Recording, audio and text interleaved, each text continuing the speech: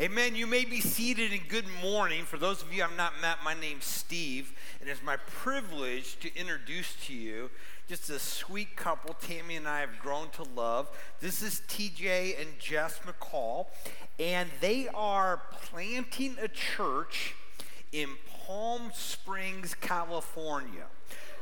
Talk about the belly of the beast, right? And as a church, our elders met with them this past summer, and we are supporting them in this. And so they're getting ready to start launching preview services. So before all that started, I wanted to get them here so you could meet them, so you could be praying for them. And maybe a couple of you might want to head over and give them a hand on something. You'll hear a little bit about that. So TJ, tell us about the story of all of this starting with Passion Church. Yeah, we're really excited to share with you what God is already beginning to do out there in Palm Springs. But before we do, we just want to say thank you. We literally could not be doing what we are doing out there without the help and the support of this church. And it's not just the financial support, but it's the prayer support, it's the emotional support. It's Pastor Steve and Tammy and the elders and many of you who are just making it possible for us to be in Palm Springs to reach people with the wonderful news of Jesus. And so we want to say thank you to this church for all that you've done for us. For those of you who might not know us personally, we're TJ and Jess, and we have 6 kids. We have our youngest is 7, all the way up through our 20-year-old who is getting married next month. So we're excited about that for sure. Our older 3 are biological, and our younger 3 we've adopted through the foster care system. And so that adventure, that story is just a beautiful picture of God's grace and what he's done for us. So we've been married for 21 years, and we've been in full-time ministry for that entire time. And in that time, we've done pretty much everything I think you can do in ministry. We started with kids ministry, student ministry, college and young adult. TJ's been an associate pastor and a lead pastor. So heading into this church planting adventure, we thought we had it all, we were ready. We were prepared for it. God had made it what we needed, like everything we needed. And we know that he has. He's designed this path. He's brought us to this moment. But guys, planting a church is really, really hard. It is. And just like Desert Springs, I've always been a part of the Venture Church Network, except out in California. And we had a church out there in Palm Springs. It was started in 1963. And it kind of hit its peak in the 70s and the 80s during, the Jesus People movement. But over the last couple of decades, they just started to kind of decline and struggle. And they were getting older and smaller. And so about a year and a half ago, back in October of 22, they decided to close the doors. They knew that they were not able to reach the community there the way that God wanted them to. But they had a passion for that. And so they took their building and their property and they gave it to the church network because they wanted to see a new church in that city and in that building. And specifically, they said they wanted to see the kind of church that their grandkids would love to attend. And so that week, that's when the network called us. And they said, hey, if you come out and you start a new church here in Palm Springs, we believe that you guys are the perfect people to do this, and we'll give you the building, we'll give you the property, we'll help you raise all the support, we'll coach you through it. And they said Palm Springs needs churches like what you guys could bring. And so obviously, I told them no. We were happy where we were. God was using us. We're from California, but we were very happy here in Arizona. And moving again wasn't on the radar. Church planting definitely was not. But then I got off the phone after telling them no thank you. And we talked about it, and we prayed about it.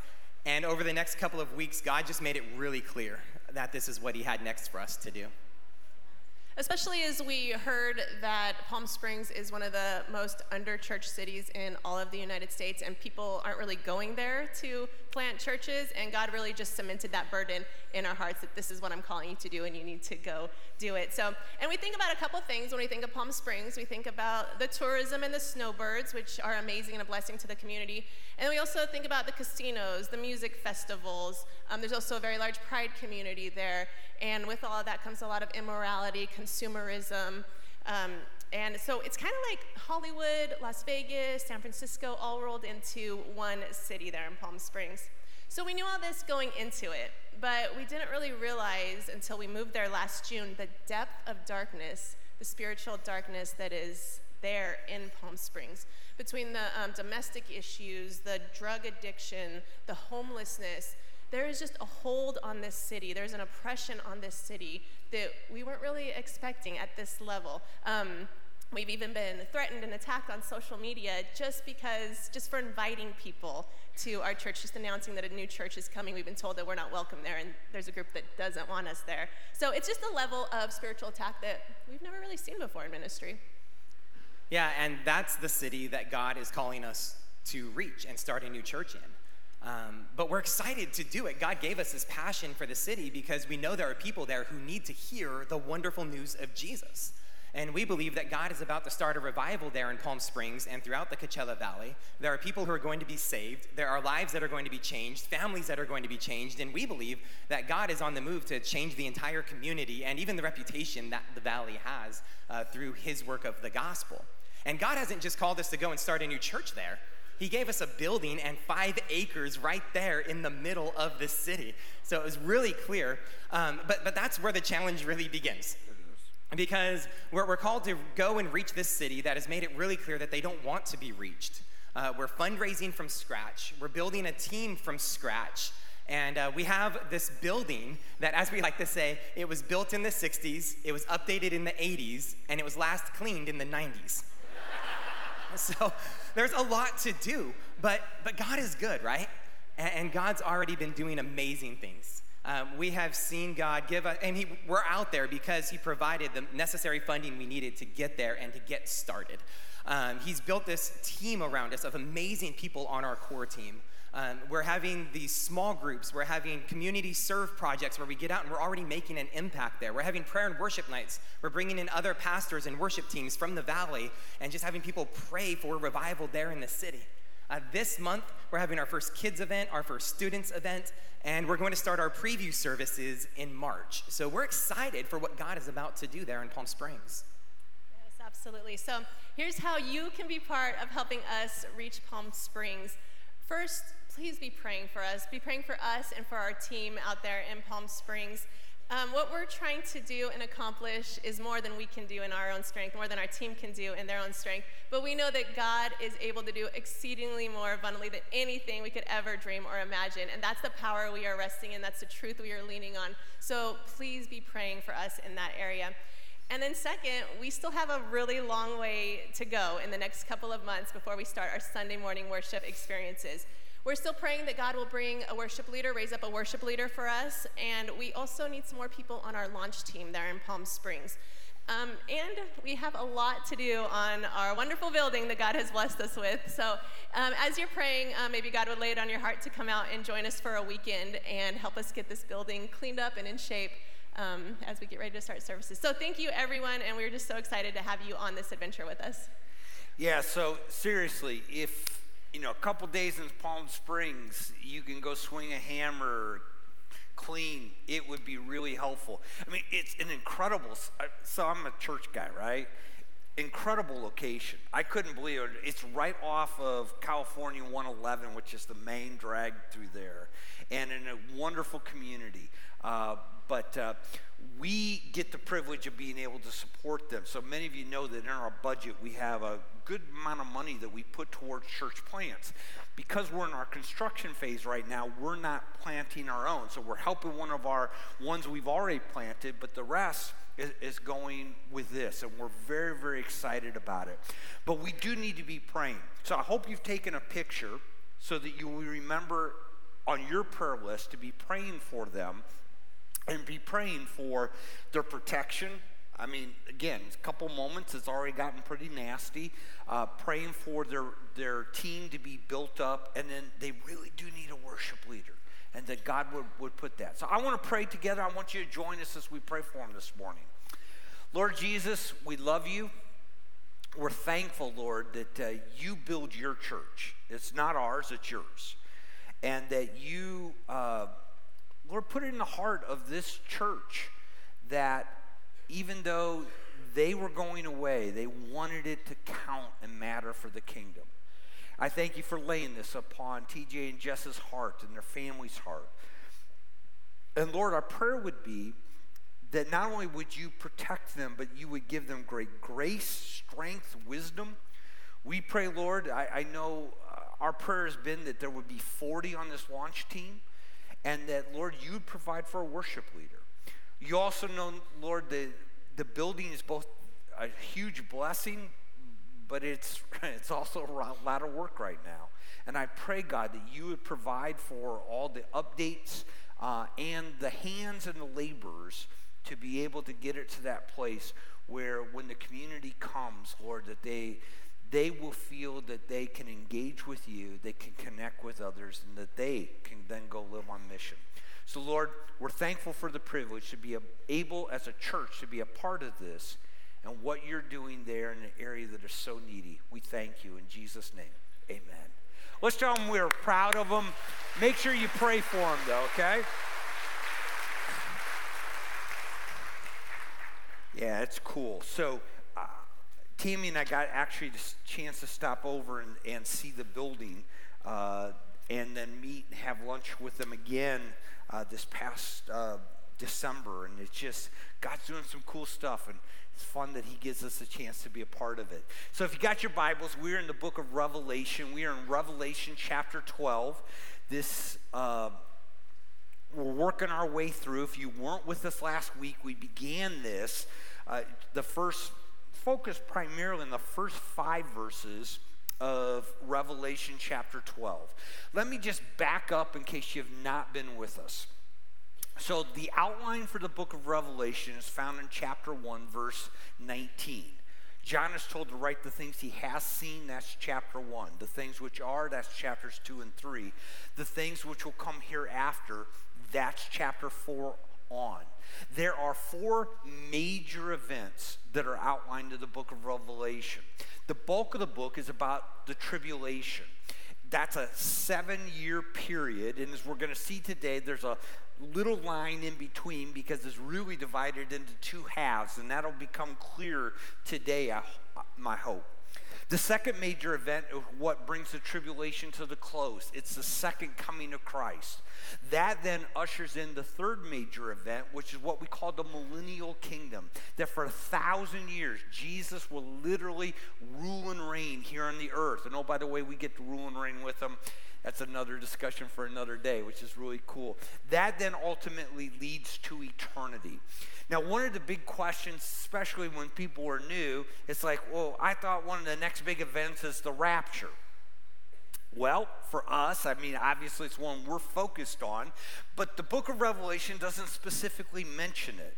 So we spent some time on it early in our study, so if you're new, we would see it actually happening before the tribulation time, though some see it happening during or at the end, and, you know, everybody's welcome, that's great.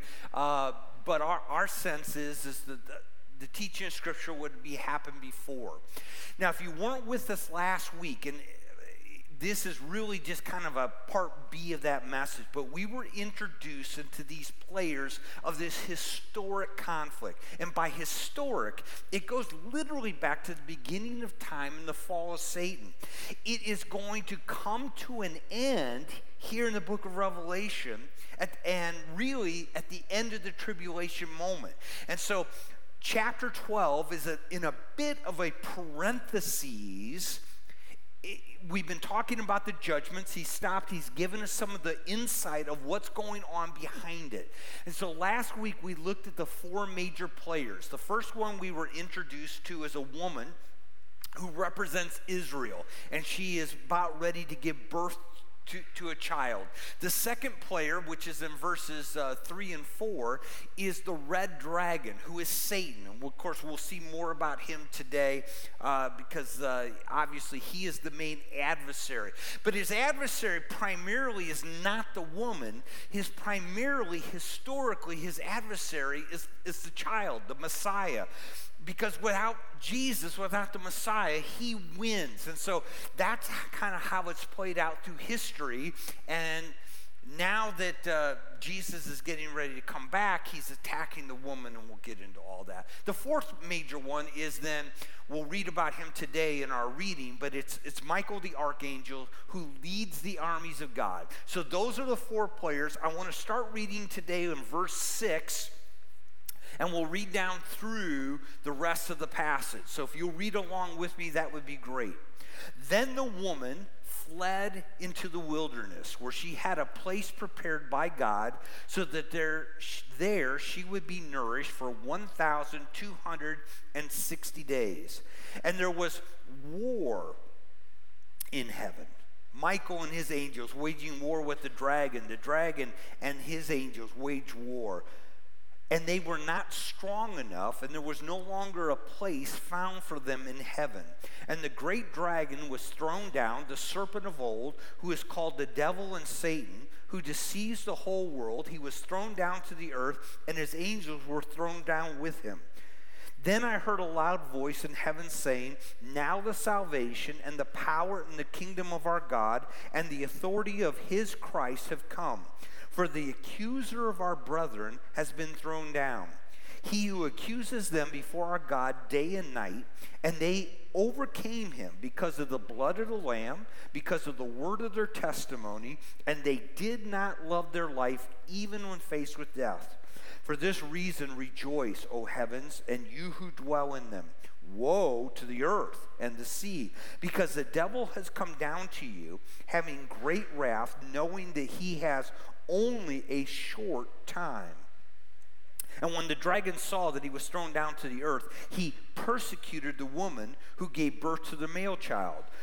But the two wings of the great eagle were given to the woman so that she could fly into the wilderness to her place, where she was nourished for a time, times, and half a time from the presence of the serpent.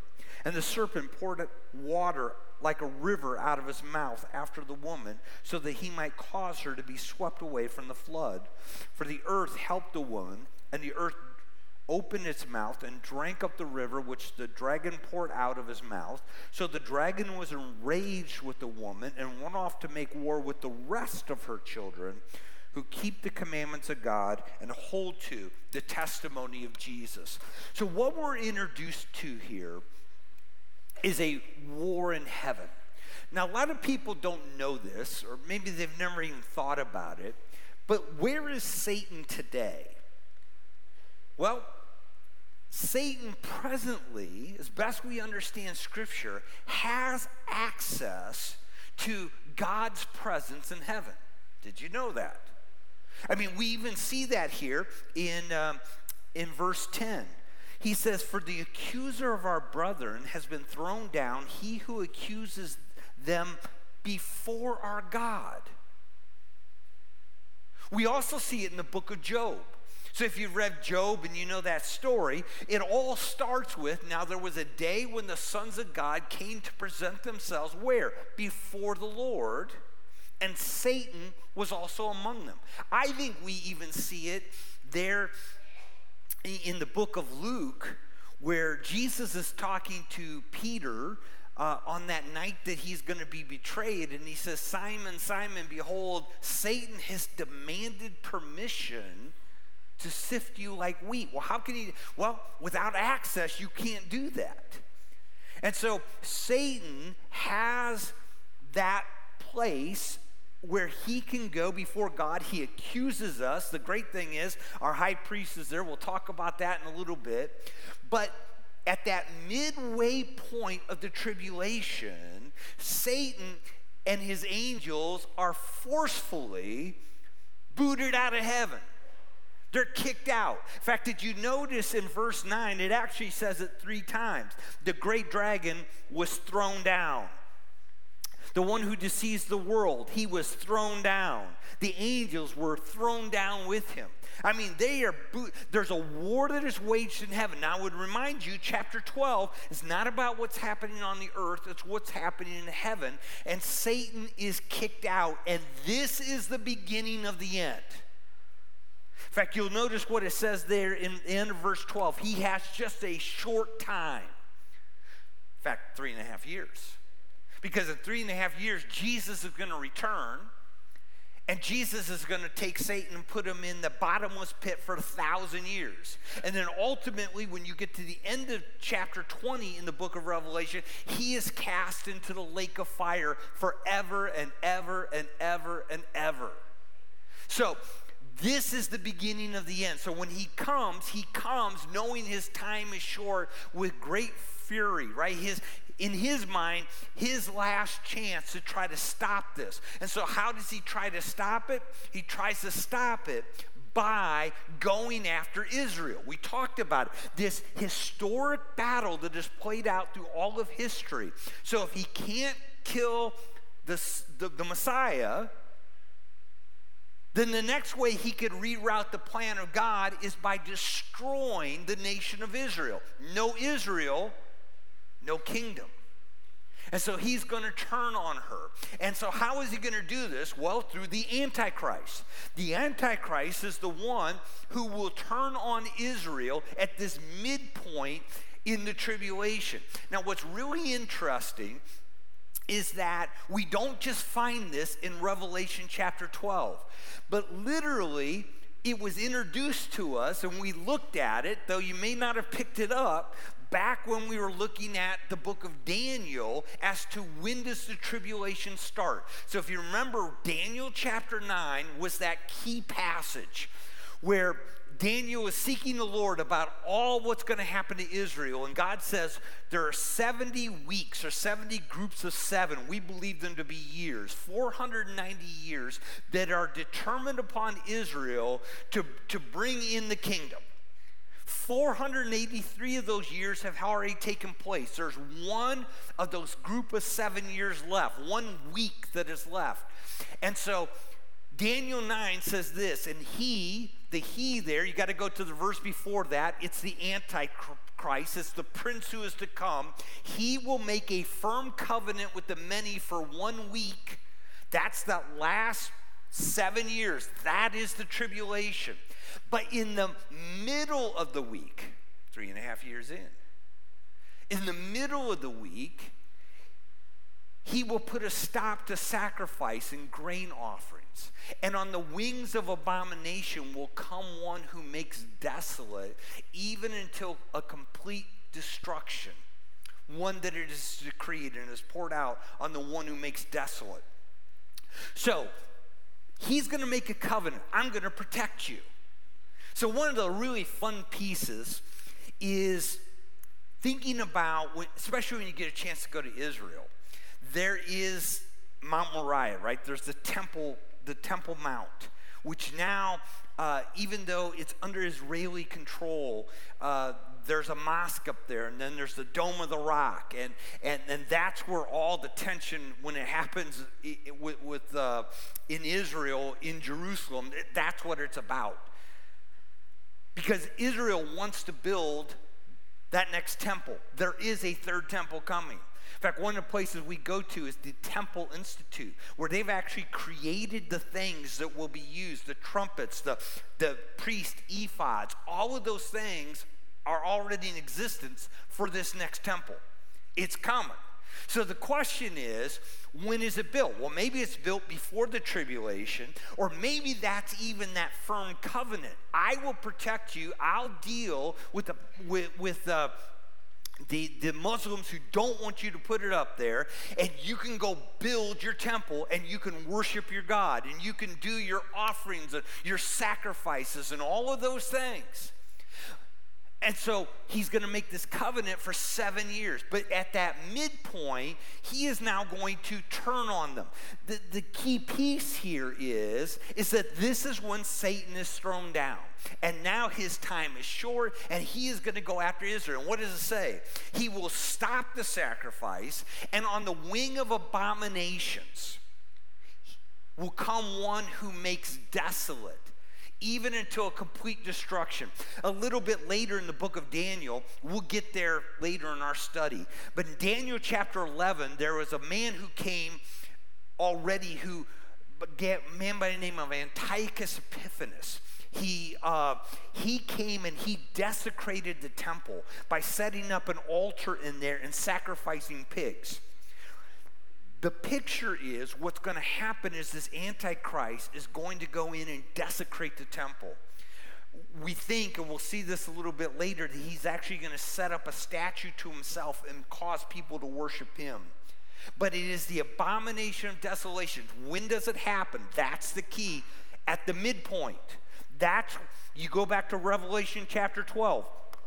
This is at the midpoint. In fact, if you go back to verse 6, when the woman flees, how long does she flee for? 1,260 days. In the Jewish calendar, each month is 30 days. How much is 1,260? It is 3.5 years. You see it again down in verse 14.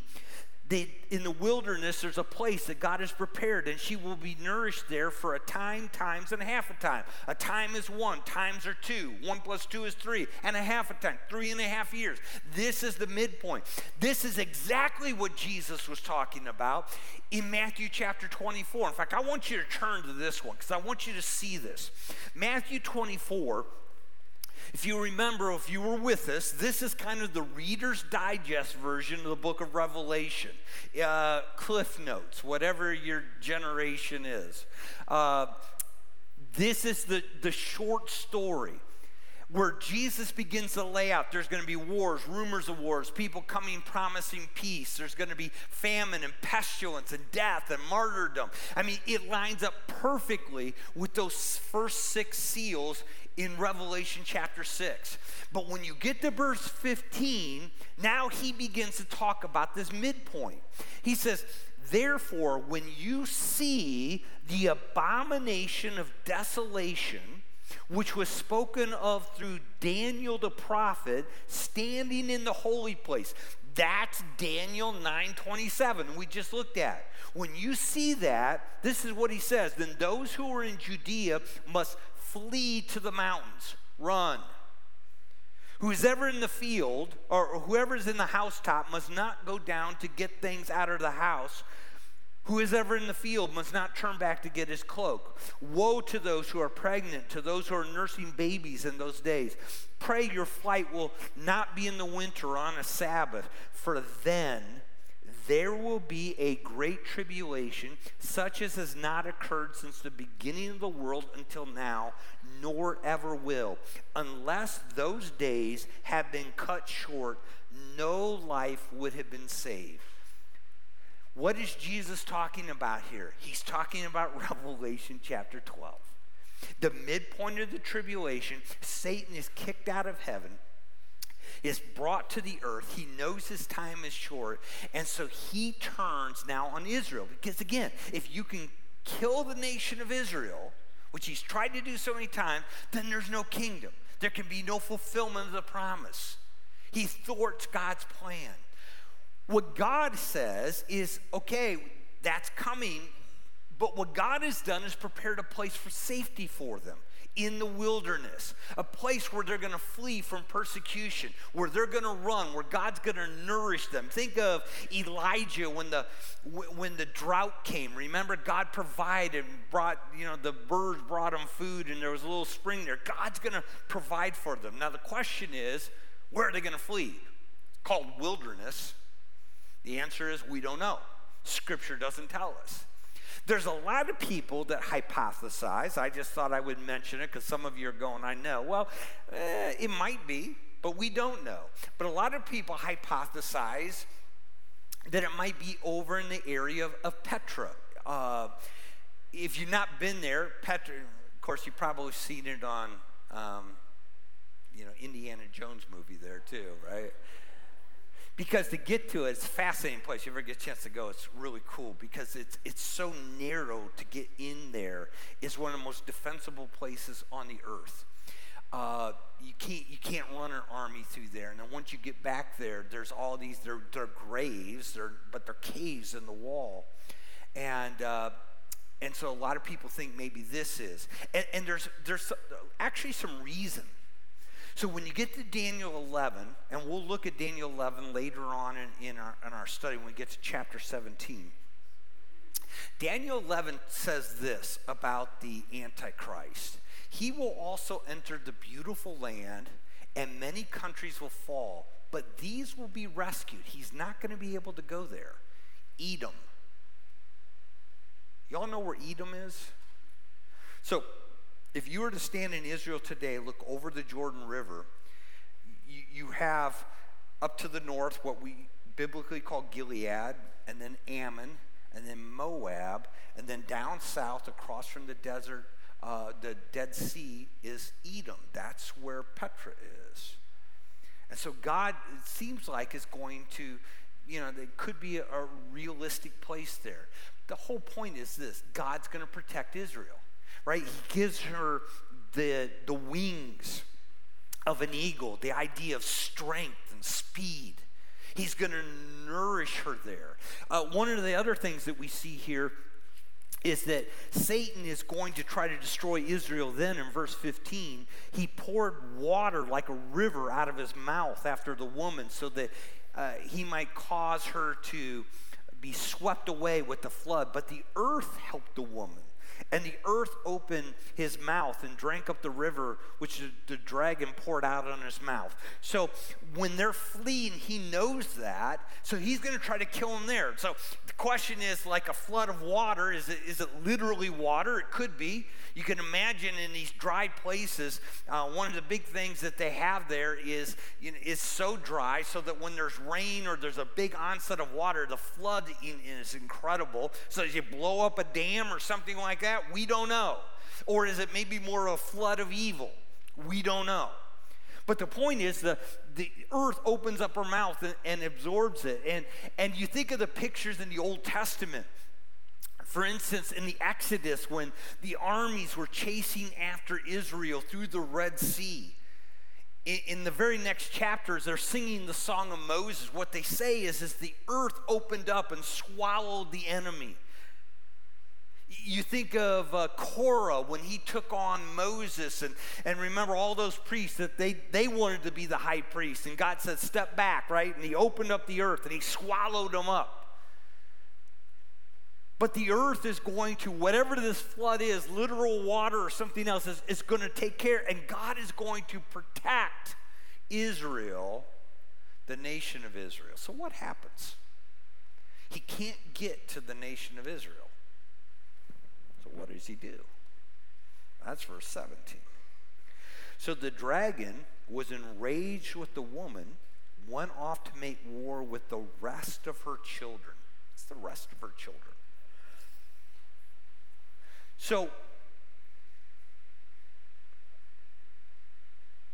the children of Abraham, what we read in the New Testament, are two types. There's the physical seed, that's Israel. God's got a promise for them, Romans 9, 10, and 11. There's a future for them. But there's also the spiritual seed of Abraham, those that are by faith. That's us. And so I think when Satan can't get now to that, what is he going after? He's going after the other people, God, Christians. You remember earlier in the book of Revelation, we had that picture of the throne room of heaven and all of these who have been martyred for the sake of Christ, and they're crying out, how long, O Lord, till you avenge us? He said, just wait. Let's wait till it's all filled up. And I think we are entering these last 3.5 years where Christians are going to be hunted down and slaughtered like rogue, what do they go after now? Hogs and pharaohs, all that kind of stuff. That means that's what's going to happen. That's what's going to happen. Now, there's a piece here, and I kind of jumped into it a little bit last week, and I want to come back to it, is that in the midst of all this, there's some really good truth for us. It's a reminder of our enemy. Because this is not just in the book of Revelation. I usually don't say this because to me it's really self-serving. Tell you go back and watch a former message, right? But if you missed last week's, really, we kind of walked through the entire Bible and walked through this historic battle, war that has been waged between the enemy, Satan, and God, the Messiah very specifically. And this is what's bringing it to resolution. But you've got to remember that we have an enemy. And one of the things that he has done, I think, so brilliantly is he creates these humorous caricatures of himself, almost comical. We talked last week about, this idea of the little red guy with the pointy, points on his head and the pointy tail and the pitchfork, and, we kind of laugh at it. Or I can remember as a kid that would watch the comics on TV, and you know how they always portrayed Satan? He's the little cute guy that sat on your shoulder. You remember that? Yeah, just try to get you to paint outside the lines a little bit, right? And then the guy with the halo would show up and you knock him off, right? And you go with this. And or the fact that, he just doesn't exist. No, he exists.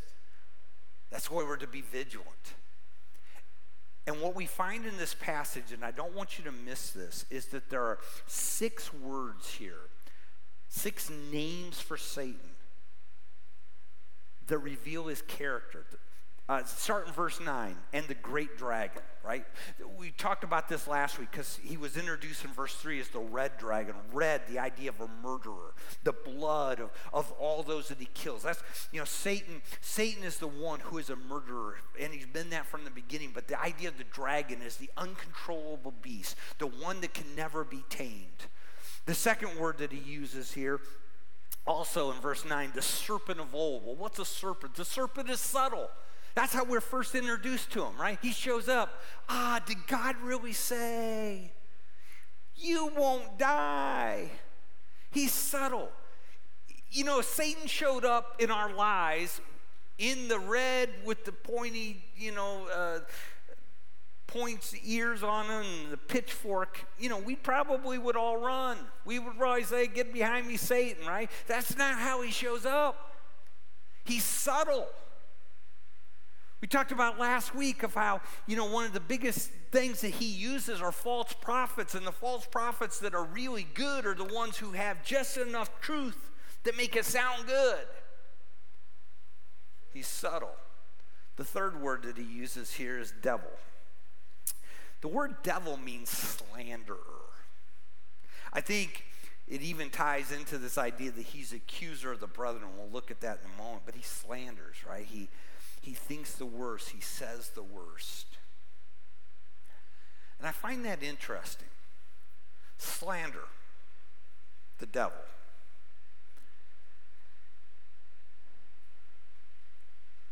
And yet you and I all know people, if we're not victims ourselves.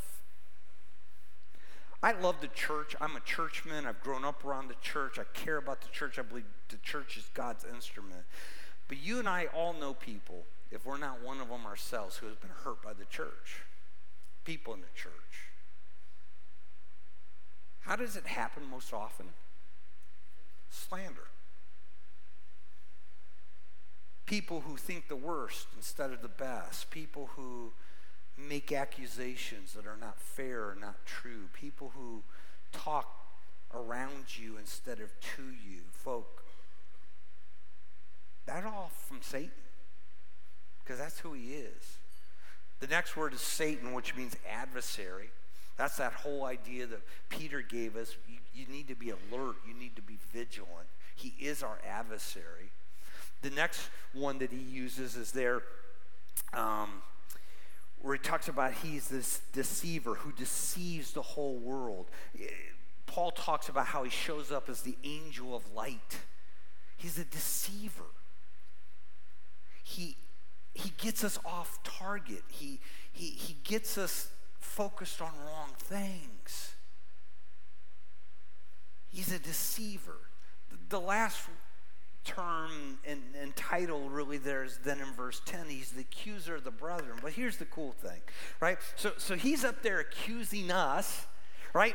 But at the same time, we have a high priest, is what Hebrews tells us, who is our defense attorney. And every time it's accused, it's like, no, he's clean. He's holy. He's righteous. He's wrapped in my righteousness, right? He's forgiven. And so, quite honestly, Satan has no success in accusing us before our Father. But you know where he does have success in accusing us? To ourselves. You know, one of Satan's biggest ploys, is he tempts, right? Did God really say? Oh, you won't die. It won't hurt. Nobody will know. You know, hey, it's not going to matter, right? This is just between us. It'll make you feel good. And we step over the line. And the minute we step over the line, what do we hear him whisper in our ear? And you call yourself a Christian. How could God love you? You're worthless. You see, he accuses us to ourselves. And so many Christians live in such incredible defeat because of the accuser of the brethren. Accuses us to himself. I got to finish. Oh, it's supposed to be done right now. Okay, I'm going to really have to hurry. But you can't deal with this passage without picking up verse 11. This is the most important piece. And they overcame him. Folks, greater is he that is in you than he that is in the world. We don't have to fear Satan. You don't have to fear Satan today. You just need to be vigilant. You need to know who he is, and you need to take these three things. So what's the first thing he says? And they overcame him because of the blood of the Lamb. You stand in your identity in Christ. Yes, Satan, I'm not perfect, and yes, I screwed up, but I have confessed it. I stand forgiven. I stand holy before my Father. I am a child of God. I am loved by him. Nothing can separate me from the love of God which is in Christ Jesus. You stand in your identity. Number two, he says this. He says, and because of the word of their testimony, they lived on mission. You see, their life was not just going about, and Christianity was a part of their life. It was their life. They lived and they shared Jesus. When you and I live and share Jesus, you know what it means? It means then we're alert. We're alert that there's an enemy out there that's trying to trip us up. An enemy is trying to get us offline. The third thing that he says this. And they did not love their life even when faced with death. They're victorious because they were living for that day. We talk about this all the time. The heart of the Christian worldview is a two-world view. This world is not our home. And as Christians, to be victorious, we got to live for that day more than today. We got to live with everything in a view that we're going to stand and give an account, and we're going to be in heaven, and we're going to rule and reign with Christ. So, folks, here's what I need you to understand. You got to stand in your identity in Christ. Let's be honest today. Every one of us, even those of us who know Jesus, have still screwed up. Right? Anybody want to argue with me on that one? We've all screwed up, and sometimes it's been big. And yet when we live in that spirit of repentance, we know that we are forgiven, that we stand in the righteousness of Christ, and that God is even able to take our mistakes and make something beautiful out of them. Number two, we live on mission. Our life is here about living Jesus with our life and sharing Jesus with our lips. And number three, we live for that day, not today.